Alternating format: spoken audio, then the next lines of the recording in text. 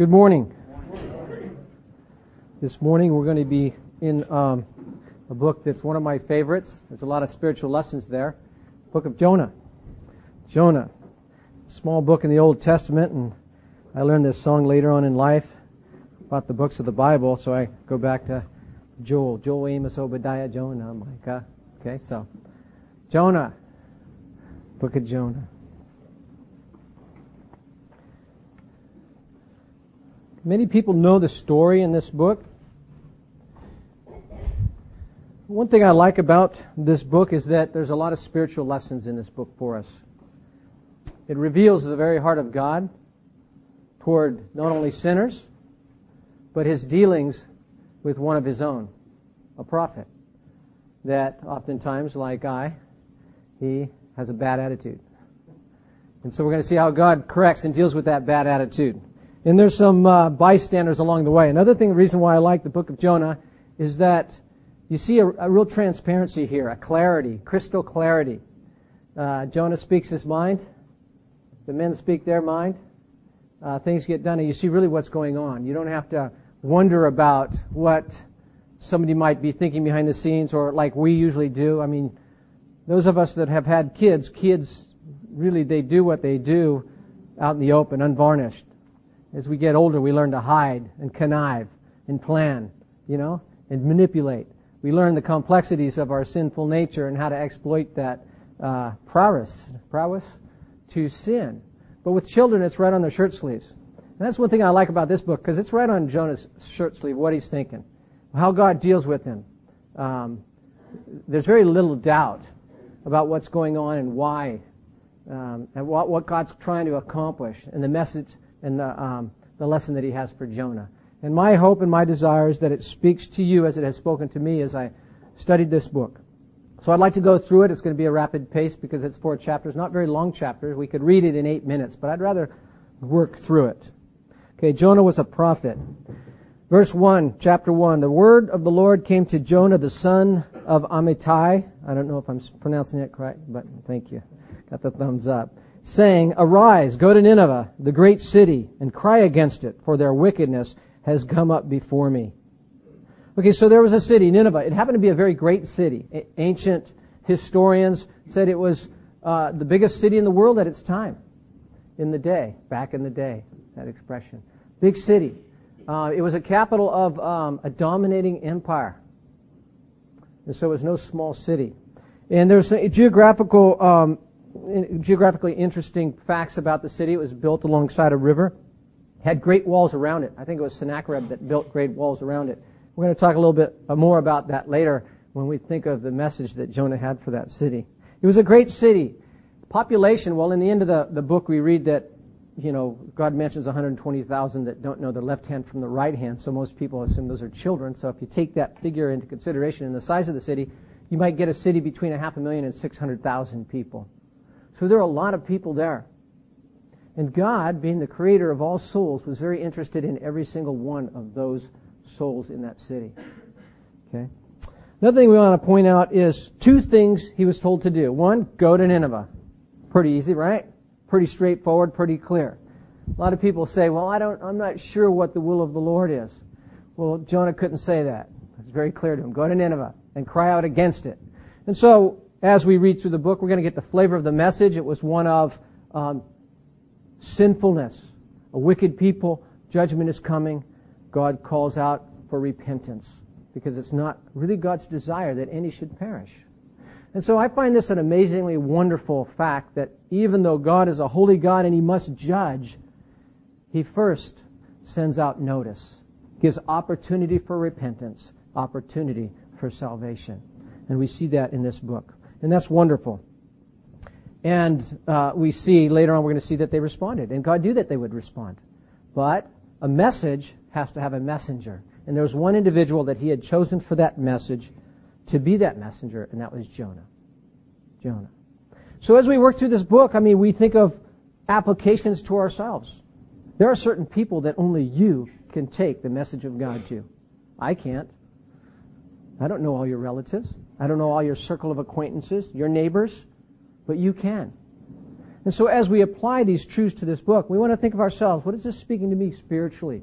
What is God calling me to do? How am I like Jonah? And how is my circumstance or situation in life like Jonah's is at these various steps through the story? Okay, so go to Nineveh and cry out against it. So he has to go somewhere and say something. Sometimes those are the two hardest things for us to do. We're willing to go somewhere, but the say something part's not so easy. Okay? Their wickedness has come up before me.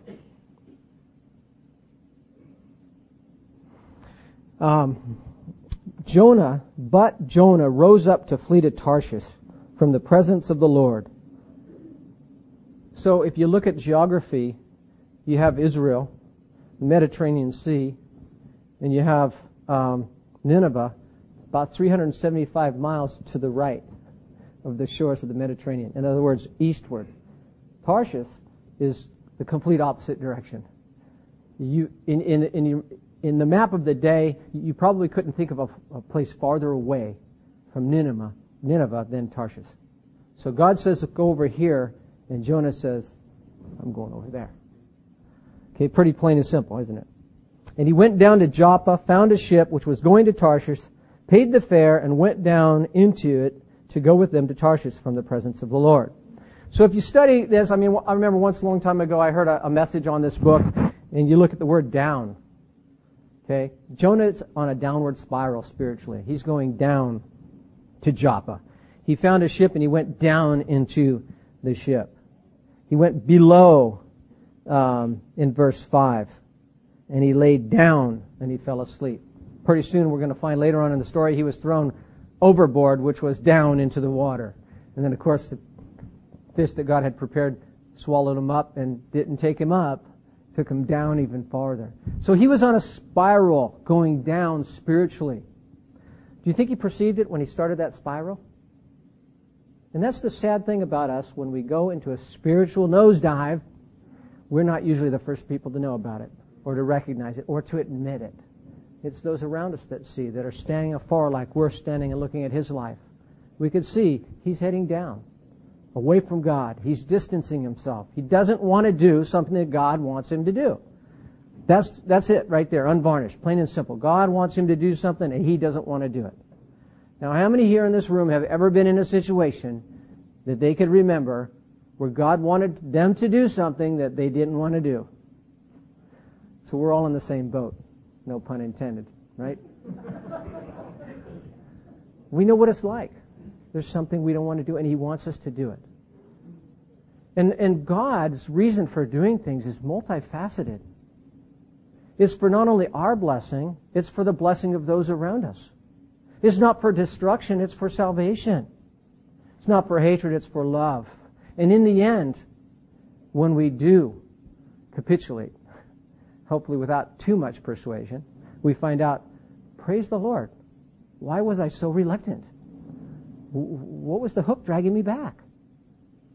So we want to think about that. We want to think about Jonah and why. Why was it that he didn't want to do God's will? One reason I could think of, it was difficult for him. I mean, think of it. They were a pretty gruesome, conquering empire. They were known for their cruelty. Later on, I did some studying and I did some research into the history of Nineveh, and the archaeologists dig up these big columns and they chisel part of their history on these columns. And there was a quote of some of the gruesome things that they used to do. And you can see why God, I don't even have it here. You can see why God had to judge the people. The word that keeps coming up on their pillars is flay. They flayed humans alive. They're captives. Burned 3,000 people alive. Officers, when they conquered them. They cut off body parts while people were still alive. Just the cruelty of these people. And so you might think, well, Jonah is sent there by God. How can we relate to that? The kind of fear. I mean, we have a fear of man is that we might get insulted. Or we might be ashamed. We might be insulted. We might feel rejected. I think Jonah's concerns were a little bit more heavier than that. I think of comparing it to sending a Jew to Berlin in the height of the German occupation of Europe and go there and preach repentance for forgiveness of sins. That would be very difficult, very hard, wouldn't it? And so Jonah was given a difficult task. But God's command is God is enabling, and God had a reason for that. And even though we have the cruelty of these people, or any one of us any less of a sinner than these people? And a right stand before God and a right understanding of God's heart and our place before God, one would have to be rejoicing that God would offer forgiveness to any of us. But we like to think of the worst and hold back. And maybe that was part of Jonah. He didn't want the enemy to find forgiveness. He didn't want such a cruel people to find the mercy of God. But God was after them. And He wanted to rescue them from this terrible destruction. But Jonah didn't want to have anything to do with it. We might ask, well, why, looking at it from this point, why wouldn't he obey God? Well, okay, it might have been hard for him. We can see why. Maybe he thought, well, if they repent, then it wouldn't come to fulfillment, and then he'd be embarrassed because he was wrong. There could be a multitude of reasons. But we don't need to go very far to search the reasons why, because we just have to search our own hearts, because God's given us equal commandment. In Matthew chapter 28, He says, "Go therefore to all the nations and make disciples, teaching them to obey all things that I have commanded you." And He goes a step further, "And lo, I am with you always, even to the end of the age." And quite frankly, we find excuse not to do that, not to go. We find excuses, and I'm including myself, I find excuses not to go across the street.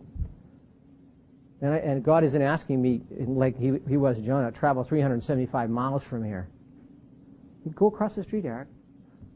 They're not really open, you know.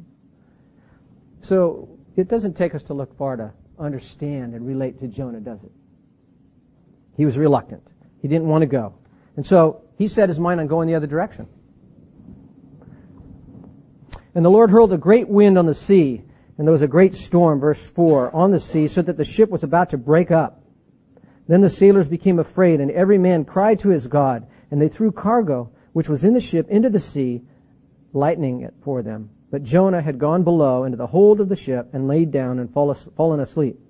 So the captain approached him. "How is it that you are sleeping? Get up. Call on your God. Perhaps your God will be concerned about us, so that we will not perish."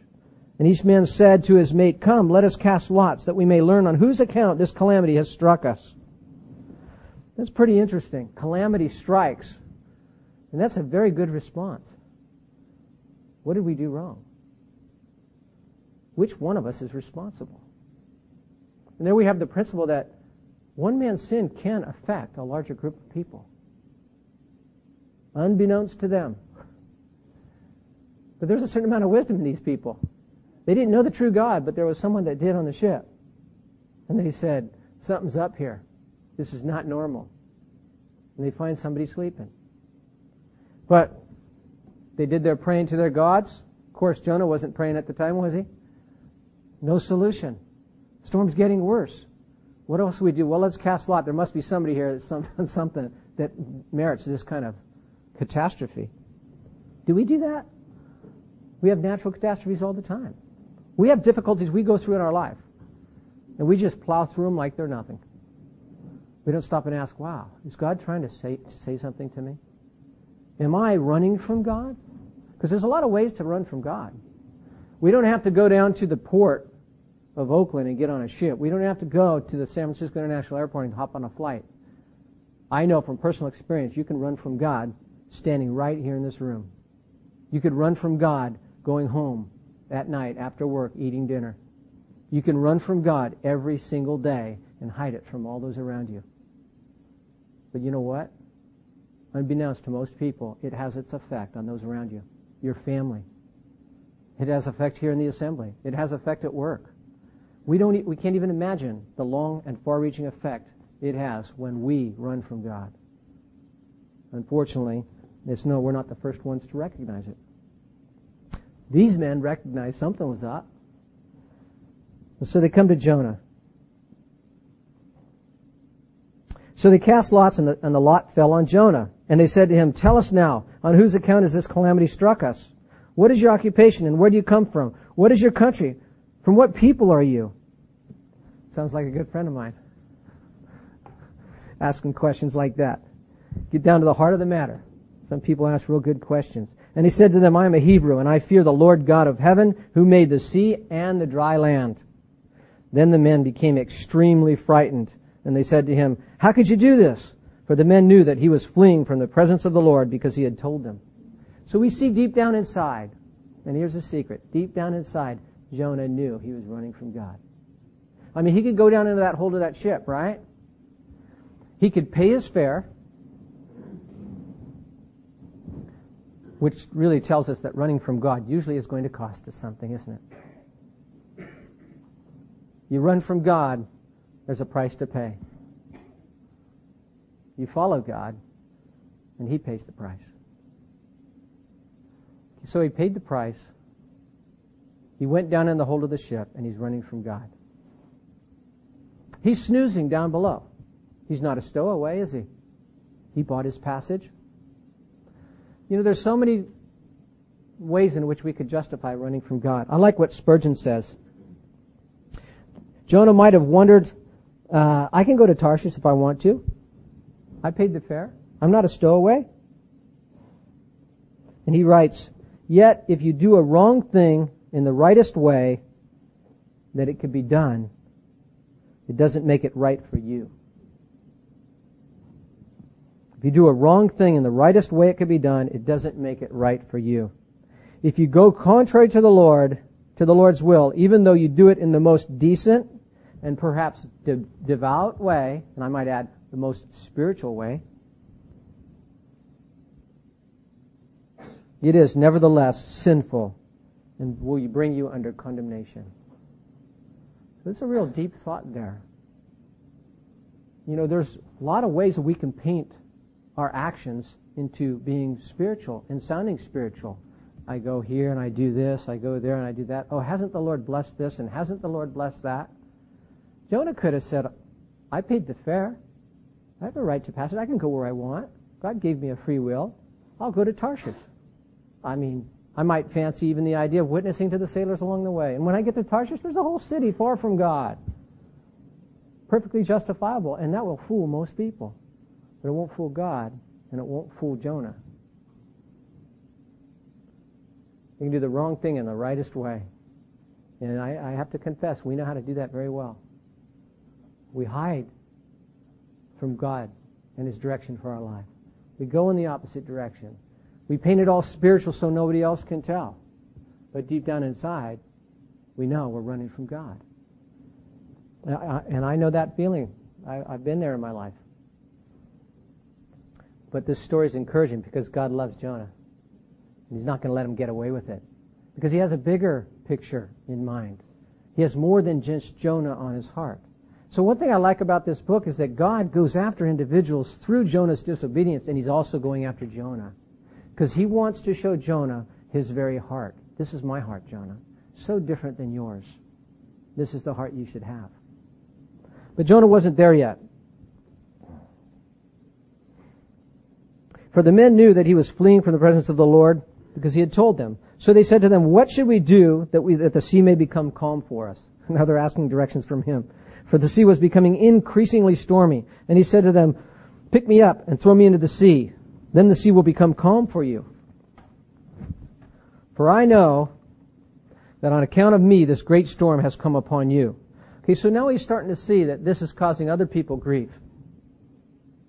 And so he says, throw me overboard. Now, I don't know what's behind that. If he just says, you know what, I don't want to go so bad that I'm willing to die, just get rid of me. Or if he's, okay, I'm just going to cast myself on the Lord. It's better just to leave me in the Lord, and he'll deal with me. I don't know what was going through his mind.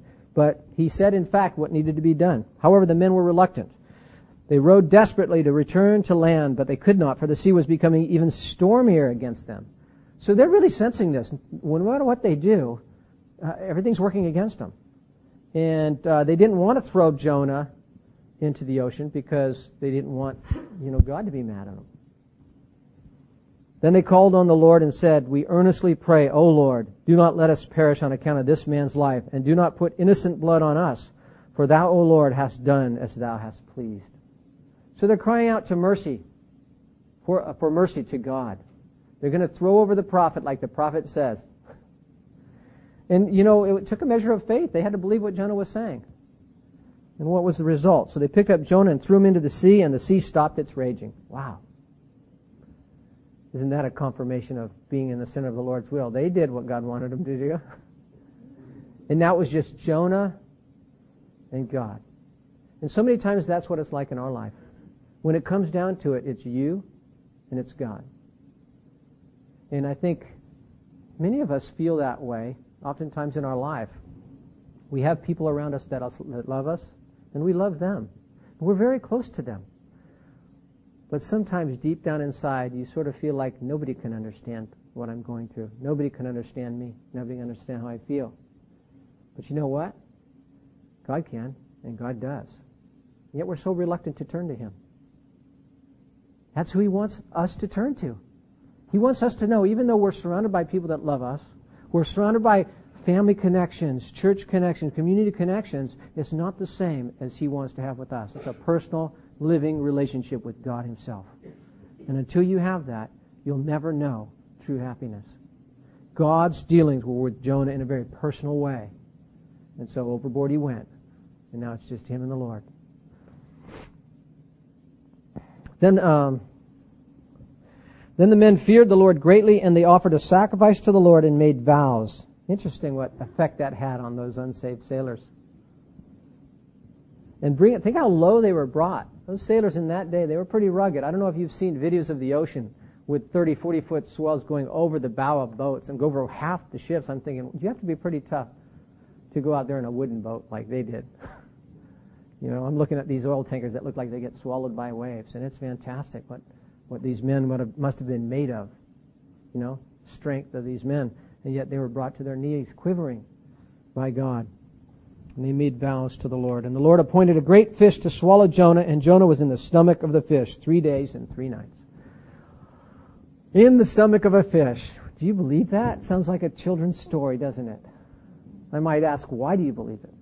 Well, back in the 1800s, there was a group of men that went whaling and sperm whales, and one of the sailors fell overboard, and they happened to catch this whale and kill it and gut it, and the man was inside 24 hours later, and he survived. He was unconscious.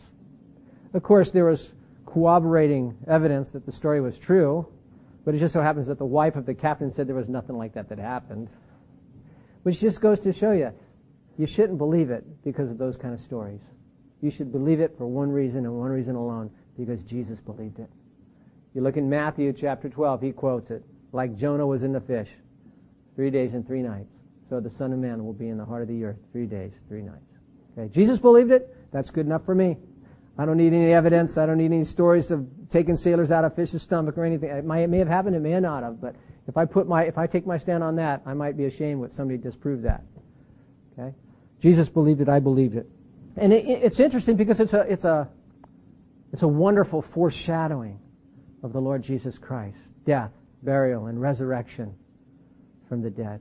And Jesus uses that as a picture, foreshadowing of his own experience. And so when we read through this next chapter, we can imagine what Jesus must have went through on the cross. Then Jonah prayed to the Lord his God from the stomach of the fish, and he said, I called out of my distress to the Lord, and he answered me. I cried for help from the depths of Sheol. Thou didst hear my voice, for thou hast cast me into the deep, into the heart of the sea, and the current engulfed me. All thy breakers and billows passed over me. So I said, I have been expelled from thy sight. Nevertheless, I will look again toward thy holy temple. Water encompassed me to the point of death. The great deep engulfed me. Weeds were wrapped around my head. I descended to the roots of the mountain. The earth with its bars was around me forever. But thou hast brought up my life from the pit, O Lord my God. While I was fainting away, I remembered the Lord, and my prayer came to thee into thy holy temple. Those who regard vain idols forsake their faithfulness, but I will sacrifice to thee with the voice of thanksgiving. That which I have vowed I will pay. Salvation is from the Lord. Imagine you being Jonah, being cast into the ocean. Now, Mediterranean is probably warmer than here, but First thing I think of is it's going to be freezing. Next thing you know, a fish swallows you and takes you down, down, down. Now, I got to imagine that's pretty confining. I got to imagine you'd feel pretty claustrophobic. 2 times in my life I can remember that feeling. Once was as a kid, maybe in the 4th or 5th grade, when we were young, we used to do dog pile. Some guy would jump on top of you and yell, dog pile, and all the other guys would jump on top and on top and on top and on top. And it's all fun and games unless you were the guy on the bottom. And if the guy was your friend, he was pretty strong, he'd usually get his elbows against the ground, and he'd be, like on all fours, and he would take some of the weight off you. But the guy that jumped on me didn't take any weight off me. He was heavy enough, and then more weight. And I seriously, I thought, I'm going to die here. You couldn't move, you're surrounded. Or, just... And the other time was in Cave City when we went splunking that one time where you had to go through that. I don't know how many feet long it was, but you had to go on a certain shoulder because there was a curve into it, and the only thing you could see in front of you is a pair of shoes. And if you could get your head to look down, you just see somebody's head down there, and you're just elbowing it through. And I thought, I got a whole mountain sitting on top of me. It was a 6.5 hour hike, and I'm thinking, this must be what it's like to feel claustrophobic, And then you just have to exercise so much self-control just to get yourself out of that mindset. But it's scary. Imagine Jonah. Now he's wet, soaking wet, weeds wrapped around his head. He's in the stomach of a fish, which means it's got to have some kind of acid in there, probably irritating his skin. I don't know how the depth of the sea goes down as the pressure gets greater and greater, whether that just condenses that fish's stomach to where he's feeling crushed. And yet he's got no escape because God's not letting him die. That's got to be terrible. But it gave him time to think. And sometimes that's why God lets us go through some of the difficulties that we go through. It's not the physical necessary irritation, although sometimes it can be, but the spiritual claustrophobia, like, I can't move. He's far from the presence of God. He's running from God. And it seems to me that that's what ultimately got to him. Thou hast cast me out of thy presence. But then he remembered the very compassionate and merciful and kind God that he served. And he once again turned his face toward God and cried out. And God had mercy on him. Amazing.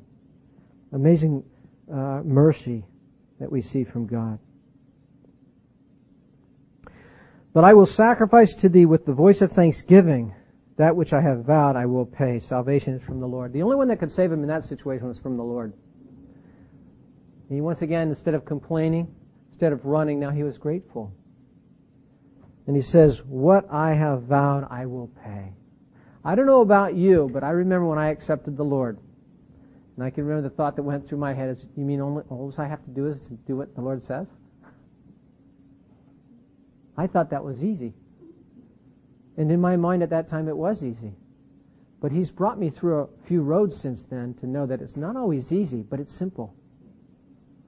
I know that Jesus died for me. He paid my penalty on the cross that I might go free. He's given me a living relationship with himself. And I know my rightful place. It's the vow that I gave God is, God, you're my Lord. What you say is what I need to do. And I haven't always been faithful to that, I confess. I haven't always been obedient, but I know that's the vow that I made, and it's right. And I know as long as I stick to that, I won't have to go through what Jonah went through. Have you ever said that in your life? Jesus is Lord. Jesus is my Lord. Because that's what that means. That means where he sends, you will go. What he calls you to do, you will do. Though it seem impossible, he will give you the strength and power. I don't know, maybe in your life you're running from God. Maybe there's things that he wants you to do that you don't want to do. Maybe there's things that he doesn't want you to do that you're pursuing. And maybe spiritually speaking, you're in a spiral going down, down, down. I praise the Lord for the God of Jonah, because he's going to bring him up from down, down, down and set his feet on dry land. But he's not done with him yet. Let's look at it. Then the Lord commanded the fish. This is neat because I'm reading from the New American Standard, but your New King James says the Lord spoke to the fish, right? And it vomited Jonah up to dry land. I'll bet Jonah was glad the fish listened.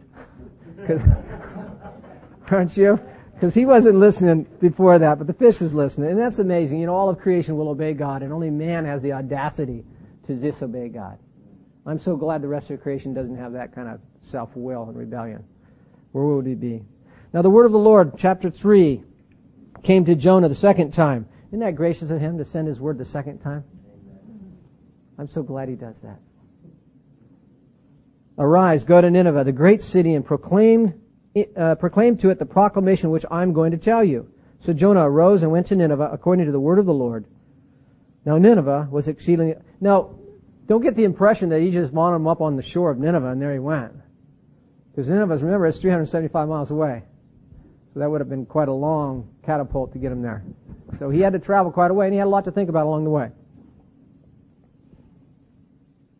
Then Jonah began to go through the city 1 day's walk. And he cried out and said, Yet 40 days and Nineveh will be overthrown. Okay, so he's proclaiming judgment against Nineveh because of their sin, their wickedness. And of course what's on God's heart is that they repent. And let's see what they did. Then the people of Nineveh believed in God, and they called a fast and put off sackcloth from the greatest to the least of them. When the word reached the king of Nineveh, he arose from his throne, laid aside his robe from him, covered himself with sackcloth, and sat on the ashes.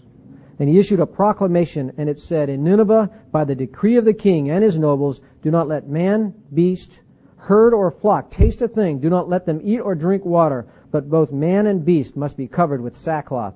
And let men call on God earnestly, that each man may turn from his wicked way and from the violence which is in his hands. Who knows, God may turn and relent and withdraw his burning anger so that we shall not perish. Now think of that. Here was this city.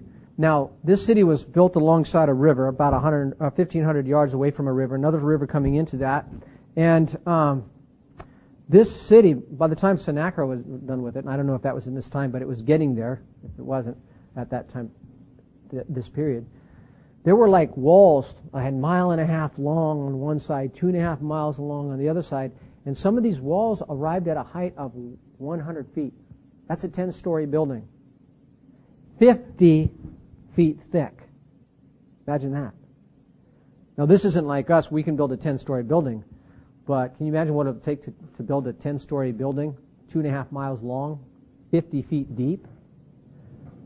Well, we got planes and helicopters and missiles that can leap that wall, but these guys didn't. I mean, can you imagine walking up to a wall, a 10-story building, look it up and say, wow, that city's protected.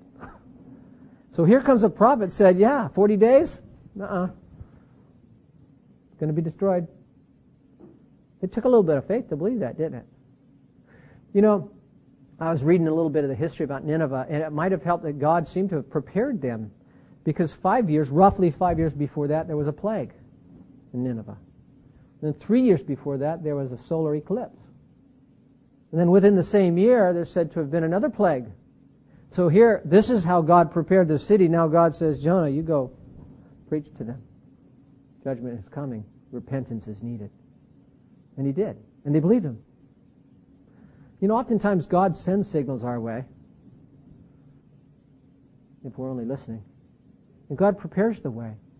And one of the most marvelous things is when I talk to somebody about the Lord, when I finally, get the lead out and get the courage up to speak to somebody about the Lord, and I find out they have been prepared. God had sent a preparation. Other people have spoken to them. It's a marvelous thing. So these people believed to the point of repentance, which showed in action. The very thing Jonah wasn't looking forward to. That's what God wanted. So we're going to see. But it greatly displeased, verse 10. When God saw their deeds, that they turned from their wicked way, then God relented concerning the calamity which he had declared he would bring upon them, and he did not do it. So that's what God was looking for. Repentant heart. Send a messenger, one who knows God. Bring the word of God to them so that he might save them by faith. They believe the word of God. And that's how only a person gets saved. He only gets saved through believing, through faith in the word of God. And so he didn't do it. Now, later on we're going to find that Nineveh went south after that. And if you want to read a sequel, it's the book of Nahum. And that's the sequel, and that's where Nineveh gets totally wiped out and destroyed. But at this time, they responded. And so really it tells us God sent a messenger to Nineveh telling them how sinful they were, how holy God was, judgment was coming, repentance is needed. Now, how many times do we read that God sent a prophet to Nineveh? I just see this one time. Next time you read about Nineveh, it's destroyed. I have to confess, because my memory is so bad and I was so blind, I don't remember but one time that I heard the gospel. I probably heard it more than once, but I can't say for sure. And I think it's tremendously gracious of God to give me that opportunity. But one thing He doesn't promise, and that's a second chance. I know there are people here in this room that have heard the gospel, that have heard of the pending judgment, that have heard about their sin, that have heard about the holiness of God, have heard about the gracious provision that God has made so that they might be saved. That's the Lord Jesus Christ down on the cross. And they haven't responded like the Ninevites. And God's been gracious to give a second and a third and a fourth hearing. That is amazing. But God doesn't promise another one. These Ninevites didn't need one. I hope you don't need another one if you don't know Him. But it greatly displeased Jonah, chapter 4, and he became angry.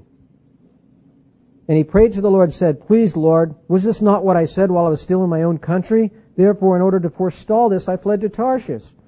For I knew that thou art a gracious and compassionate God, slow to anger and abundant in loving kindness, and one who relents concerning calamity.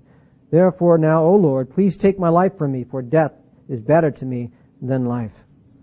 Okay, so now we see a little more clearly into Jonah's heart. He didn't want the forgiveness that God offered these people. He didn't want their repentance. He wanted their destruction. He was bitter. He was bitter. And that's one thing that I recognize. If I look on any other human being and look at the calamity that might be coming their way or that has come their way and say they deserve it, and I'm not thinking with the heart of God. They may deserve it, but that's not God's heart. God's heart is, yes, they deserve it, but I want to save them. And it's only with refusal to God's gracious gift that a person is condemned in the end. Problem is, we don't know how many chances you get. It displeased Jonah, and he wanted to die. Just tells you how bitter he was. Okay, that's enough. Kill me, Lord. I don't want to live anymore. Well, he might be thinking of his own embarrassment. I've been embarrassed before, and I could probably say 99.9% of the times it's because of my own actions. I deserve to be embarrassed. But I'll tell you, if somebody gave me the opportunity to see that many souls saved, and in the process me be embarrassed, you can embarrass me to no end then. That's hard. That's God's heart. When Jesus hung on that cross, do you think He was embarrassed?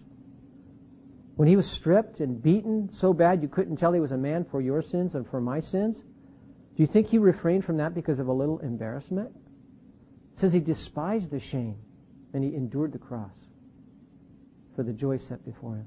That's how much He loves you. That's how much He loved me, and that's how much He loved the Ninevites. And yet Jonah was a little ticked off because of a little embarrassment, because these people they're gruesome, they're brutal. He didn't know the half of it. And yet God's trying to help him to see it His way. And God asked him a question. The Lord said, "Do you have good reason to be angry? Do you have good reason to be angry?" It's sort of a rhetorical question because He doesn't answer it. But God's going to drive that point home. Do you have good reason to be angry? Then Jonah went out from the city and sat east of it. There he made a shelter for himself and sat under it in the shade until he could see what would happen in the city. So he proclaimed 40 days, so he was there quite a long time. So the Lord appointed a plant, and it grew over Jonah to be a shade over his head to deliver him from his discomfort. Isn't that nice of God? Okay, there's an object lesson here that he's going to have to suffer through. Jonah was extremely happy about the plant. That's the first time I heard of Jonah being happy in this whole book. Because of a plant. He got some shade. It was relief. And that's how we are sometimes. We get a little relief from some difficulties in life and we're happy. But God appointed a worm When dawn came the next day, it attacked the plant and it withered. That was mean of him, wasn't it? That's what Jonah was thinking. And it came about when the sun had come up that God appointed a scorching wind, an east wind, and the sun beat down on Jonah's head so that he became faint and begged with all his soul to die, saying, "Death is better to me than life." So God not only took away the shade, He sent a little bit more heat. Turn the oven up a little bit. We got a lesson for Jonah. And sometimes it's in the heat of difficulties that we learn the greatest lessons. When God finally gets to us and shows us something worth learning. Then God said to Jonah, "Do you have good reason to be angry about the plant?" And he said, "I have good reason to be angry, even to death." Yeah, I have reason to be angry. It's amazing. He doesn't see it yet. It's like he's going to be blindsided right here with such a clear and obvious truth. He should have saw it coming, but he doesn't. Then the Lord said, "You had compassion on the plant for which you did not work, and which you did not cause to grow, and which came up overnight and perished overnight." You didn't work for it. You didn't make it grow. And it's transitory. Here today, gone tomorrow. And you had compassion on the plant. You felt sorry for the plant, which sort of is a window into his thoughts. He wasn't just angry that he didn't get a shade, but he's thinking, man, poor plant. And should I not have compassion on Nineveh, the great city in which there are more than 120,000 persons who do not know the difference between their right hand and their left, as well as many animals? A little bit of irony there. Even if you wanted to kill all the people, which are the most valuable to me, what about the animals? Even you value them, Jonah. Look, you valued the plant. I wonder if he had a few years to think about that after that. I would have never forgotten that lesson. It reveals the very heart of God. Yes, God is a holy God, and God must judge sin because He is a holy God. He takes pleasure in holiness, but He does not take pleasure in the destruction of the wicked. He doesn't take pleasure in sending people to hell. It doesn't even say He made hell for people. He made it for the angels that rebelled against Him. But if we don't turn from our sin and believe God and receive His Savior as our Savior, the Lord Jesus Christ, we're really taking sides with those very ones that hell was made for, those that don't want anything to do with God. And so I might ask you, if you don't yet know the Lord, or you haven't turned your life over to the Lord, you haven't believed on Him, what is holding you back? Nineveh repented at the preaching of Jonah, and their city was saved. The sailors believed the word of God through Jonah, and they didn't perish at sea. And through this book, I hope you see the love of God for your soul. He wants your best. He wants a personal relationship with you. He wants you to know Him, to know the glories of His person, to have someone to walk with through life and into eternity that truly understands you, that knows your most lonely thought, that understands your deepest longing and yearning. He knows what can satisfy that, and He wants to give it to you. Why? Why say no? Why say no? You see, once you say yes, you'll say, I don't believe it. I can't believe what I've missed all these years. This is wonderful. How many people know the Lord and can say that about their life here in this room? Raise your hands. I know the Lord, and He is wonderful, and I could recommend Him to anybody here. That's a testimony from people in all walks of life. We're not some club trying to convert you. We've come to know the Lord. He's wonderful. It hasn't been always easy, but that's because of my rebellion and my sinfulness. But He's been so faithful and so loving and so kind. He's treated me better than He's treated Jonah. And through it all, He has lessons for me. And through correcting my bad behavior, my rebellion, my sinfulness, He's used me in the lives of others for which I am not worthy, for which He gets all the glory. And He's done the same thing for you if you know Him. Now, you that don't know Him, don't you want to know someone like that? If he asks you to give up anything, it's only because He wants to give you something better in its place. All those people in Nineveh He loved. And here was one holdout that didn't love any of them. That wasn't the heart of God. Do you have the heart of God? That's what I want. A longing for souls, to see them saved. Nineveh had some indicators that something was up. We don't find it in the Word of God, but through history we read about plagues. We read about solar eclipses. What indicators do we see in our present day and age that we just slough off like it's nothing? Earthquakes, freeways flattening people, fires engulfing thousands of homes and killing people, plagues. We talk about swine flu, a varian flu of these strains that the doctors worry they won't be able to fight. You have wars. You have people convincing other people to blow themselves up in a suicide bombing just to harm up other people, and somehow that's good. Talk about the gruesome scene of the Assyrians with flaying people. That's a scene that I could see on the internet when I look up how much abortion we do every year. There's signs all around us that God's judgment's coming, everywhere. So it shouldn't be hard to believe this message. The judgment is coming. The hands of a holy God. But He's giving you warning first so that you can repent and turn to Him because He wants to save your soul. And my prayer to you today is that you don't delay. That you bow the knee to the Lord Jesus Christ. Submit to Him so that you can know Him and have eternal life. Let's pray. Lord Jesus, we thank You so much for Your Word. Stories, real stories about real people. Miracles even. Most precious to us is that it reveals the very heart of God. We think of the wicked city Nineveh and how Your heart went out for them. Every single soul, even as You looked on the 120,000 children that didn't know their left hand from their right. They were precious souls in Your sight, no less than fully human and valuable in Your sight. And You set out to save them, even through a reluctant servant, Lord. And I confess oftentimes I'm reluctant, and I'm ashamed of it. Lord, we pray that we might not be reluctant, that we might have the heart of God, that we might reach out to those that don't yet know You, that we might be proclaimers of the Word of God, that we might be busy about, not in cruises to Tarshish or any other activity that is vain in the eyes of eternity, but that we might really be about what You would have us do. We pray that You would let us know how we're not doing that. Lord, we pray and commit this to You in Jesus' name. Amen.